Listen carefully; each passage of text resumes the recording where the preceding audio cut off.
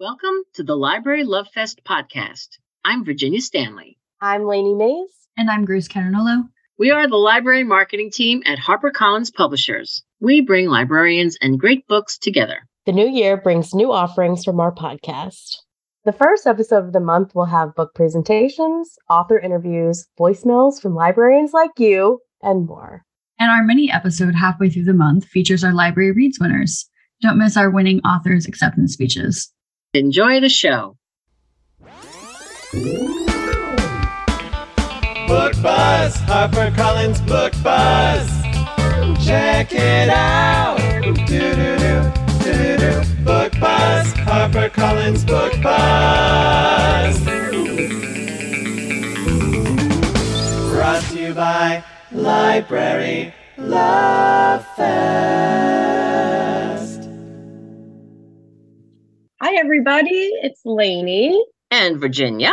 We're here for our Library Reads episode of the podcast. This is our mini episode halfway through the month where we tell you about our titles on the Library Reads list. And we're very excited to keep doing that because we keep having books on the list.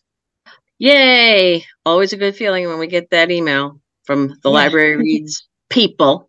So for everybody out there, I hope there's not many of you that don't know about Library Reads.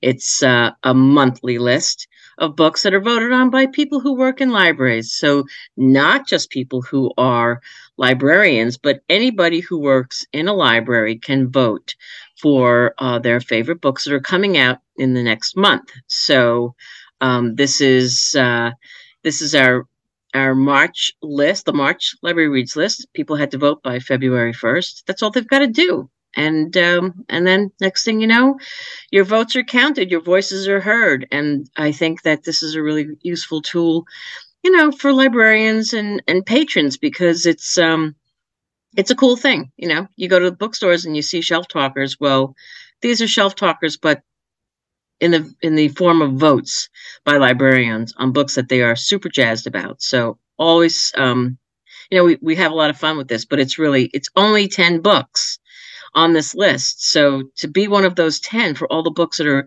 published for this month is really an honor. And then there are the Hall of Fame authors. If an author has made the list more than twice, they're no longer eligible for the list because they want to keep that list fresh and, give people a chance, give other authors a chance to make that list. But there's a Hall of Fame list. So those authors still benefit from the votes and the love from librarians. So we don't have any on the list of one of the top 10, but we do have a Hall of Famer.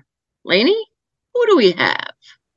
Yeah, we have Peter Swanson for The Kind Worth Saving. Yay! Love him. Yeah, really, really excited. Peter is a big champion of libraries, and the past few times, I feel like one of the first times we did this podcast, we called Peter, and I think that was his first Hall of Fame selection. And we joked about getting him some kind of members only jacket or something, but he was just so excited. And he continues to make the Hall of Fame list and, so excitedly sends us an audio. So we have an audio from Peter Swanson. Hi, this is Peter Swanson, author of The Kind Worth Saving. I'm here to say how honored I am that my new book has been chosen for the Library Reads list, and that I'm in the Hall of Fame. I'm especially pleased that The Kind Worth Saving was chosen because this new book sees the return of one of my favorite characters, the librarian Lily Kintner. The Kind Worth Saving is my first sequel. I'm calling it a semi-sequel only because it doesn't really hinge on the plot of its predecessor, The Kind Worth Killing, but it includes two characters from that book.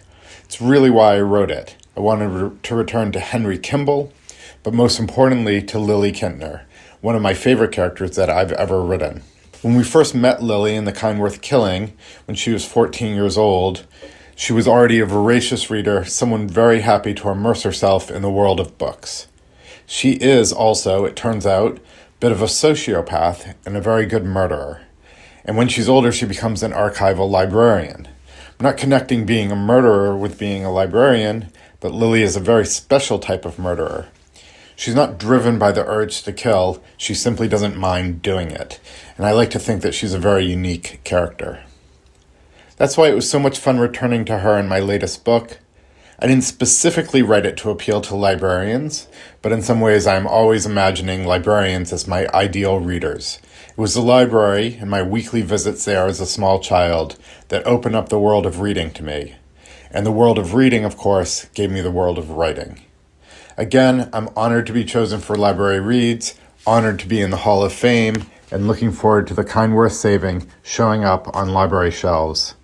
Happy reading, everyone. That, I have to say, I teared up a bit at the librarians being my ideal reader. That was really sweet. Oh my God, that's a great audio clip. We should put that everywhere. That's amazing. And he's such a great writer, and what a lovely man too. I'm so sad we didn't get him that members only jacket. I mean, I'm sure he wouldn't want to wear it, but it's really funny. Yeah, he may wear it.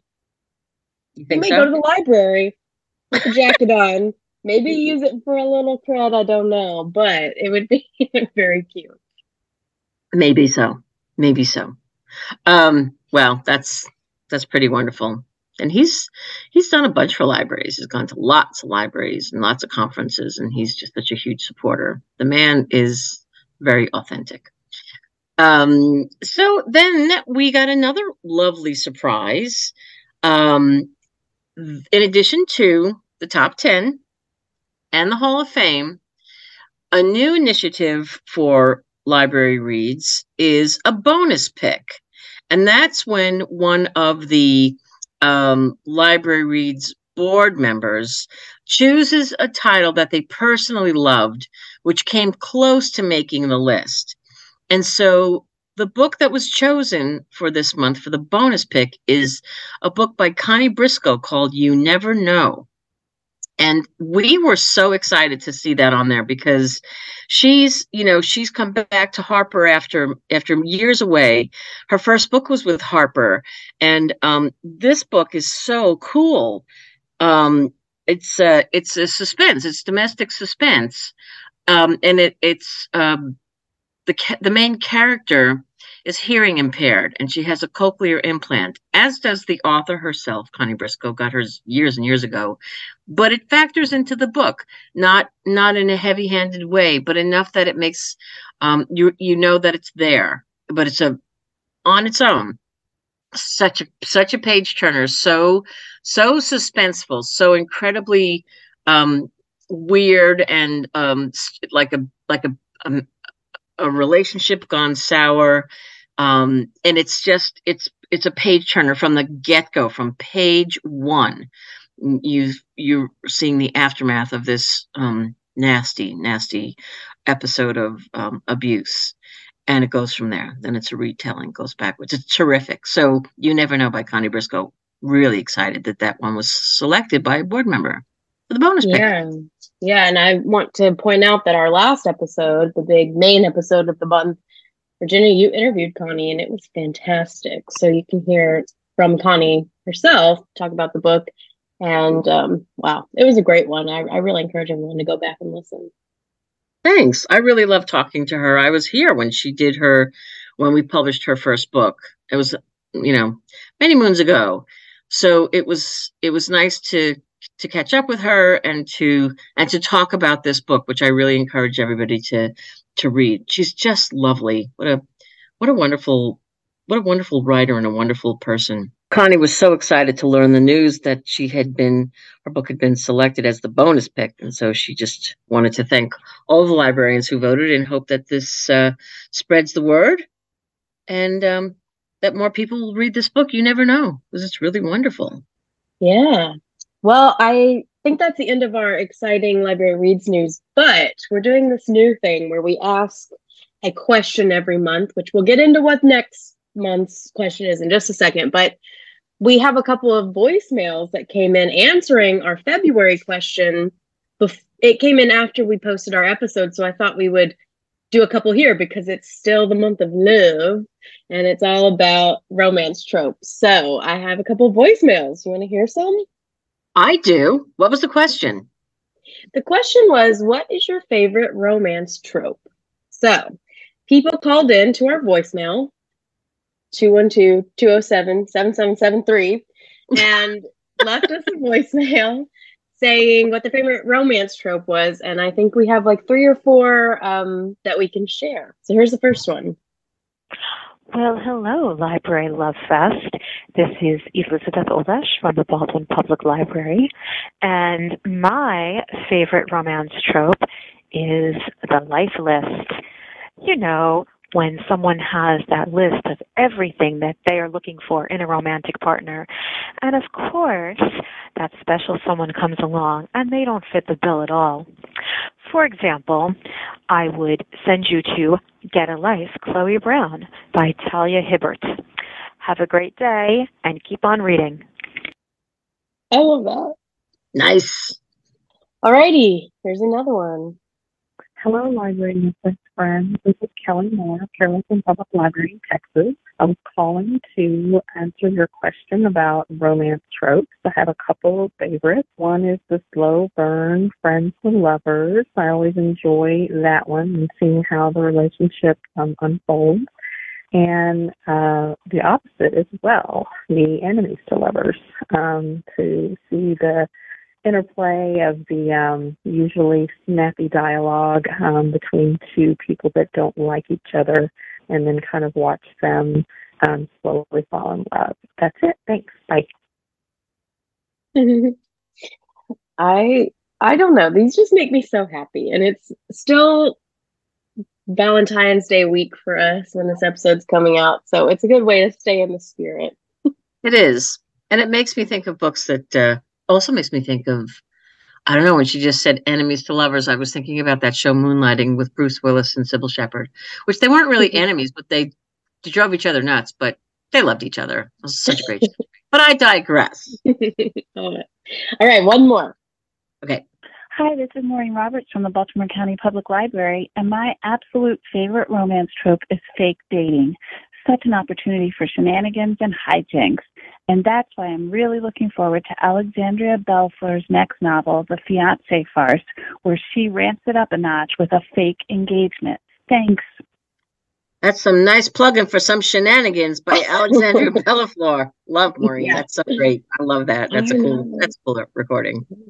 Thank you to all the librarians who called in, because again, just makes me so happy. It's so nice to hear your voice and not just read an email from you, you know? So sure. Thank you. Virginia, do you want to tell them what next month's question, March's question is? So that episode will come out the 1st of March, and you can call in now. I'm glad you asked, Lainey, because the question for the month of March, and start calling now, is what is the funniest or wackiest thing that ever happened in your library? Go. Start dialing. Nobody dials anymore. Yeah. I mean, I'm sure that the stories are far and wide. And so whatever pops into your head that you think you'd like to share with everyone else, let us know. It's this is a fun little thing. It's and as Lainey said, it's so great to hear from everybody. It's great to hear voices. It's one step closer to being face to face one day. Yeah, I know. That one will be juicy. I'm ready for that. Yeah. Yeah. Well, that's the end of our episode. So be sure to share this podcast with a friend. And if you were featured on the voicemail, share that with your social followers and call in for next month's question. And we will see you March 1st for our larger episode with an author interview. Yay. All right, everyone. So nice to connect. Lainey, lovely to chat with you. You too. Until next time. Bye, all. Thank you for listening to the Library Love Fest podcast. For more information, go to librarylovefest.com. Enjoying the show? We would love to hear what you think. Find us on Facebook and Twitter at Library Love Fest, on Instagram and TikTok at Harper Library. And you can always give us a call and leave us a message. It might end up on the show. That number is 212-207-7773. Be sure to rate and review us and share the show with a friend. Until next time.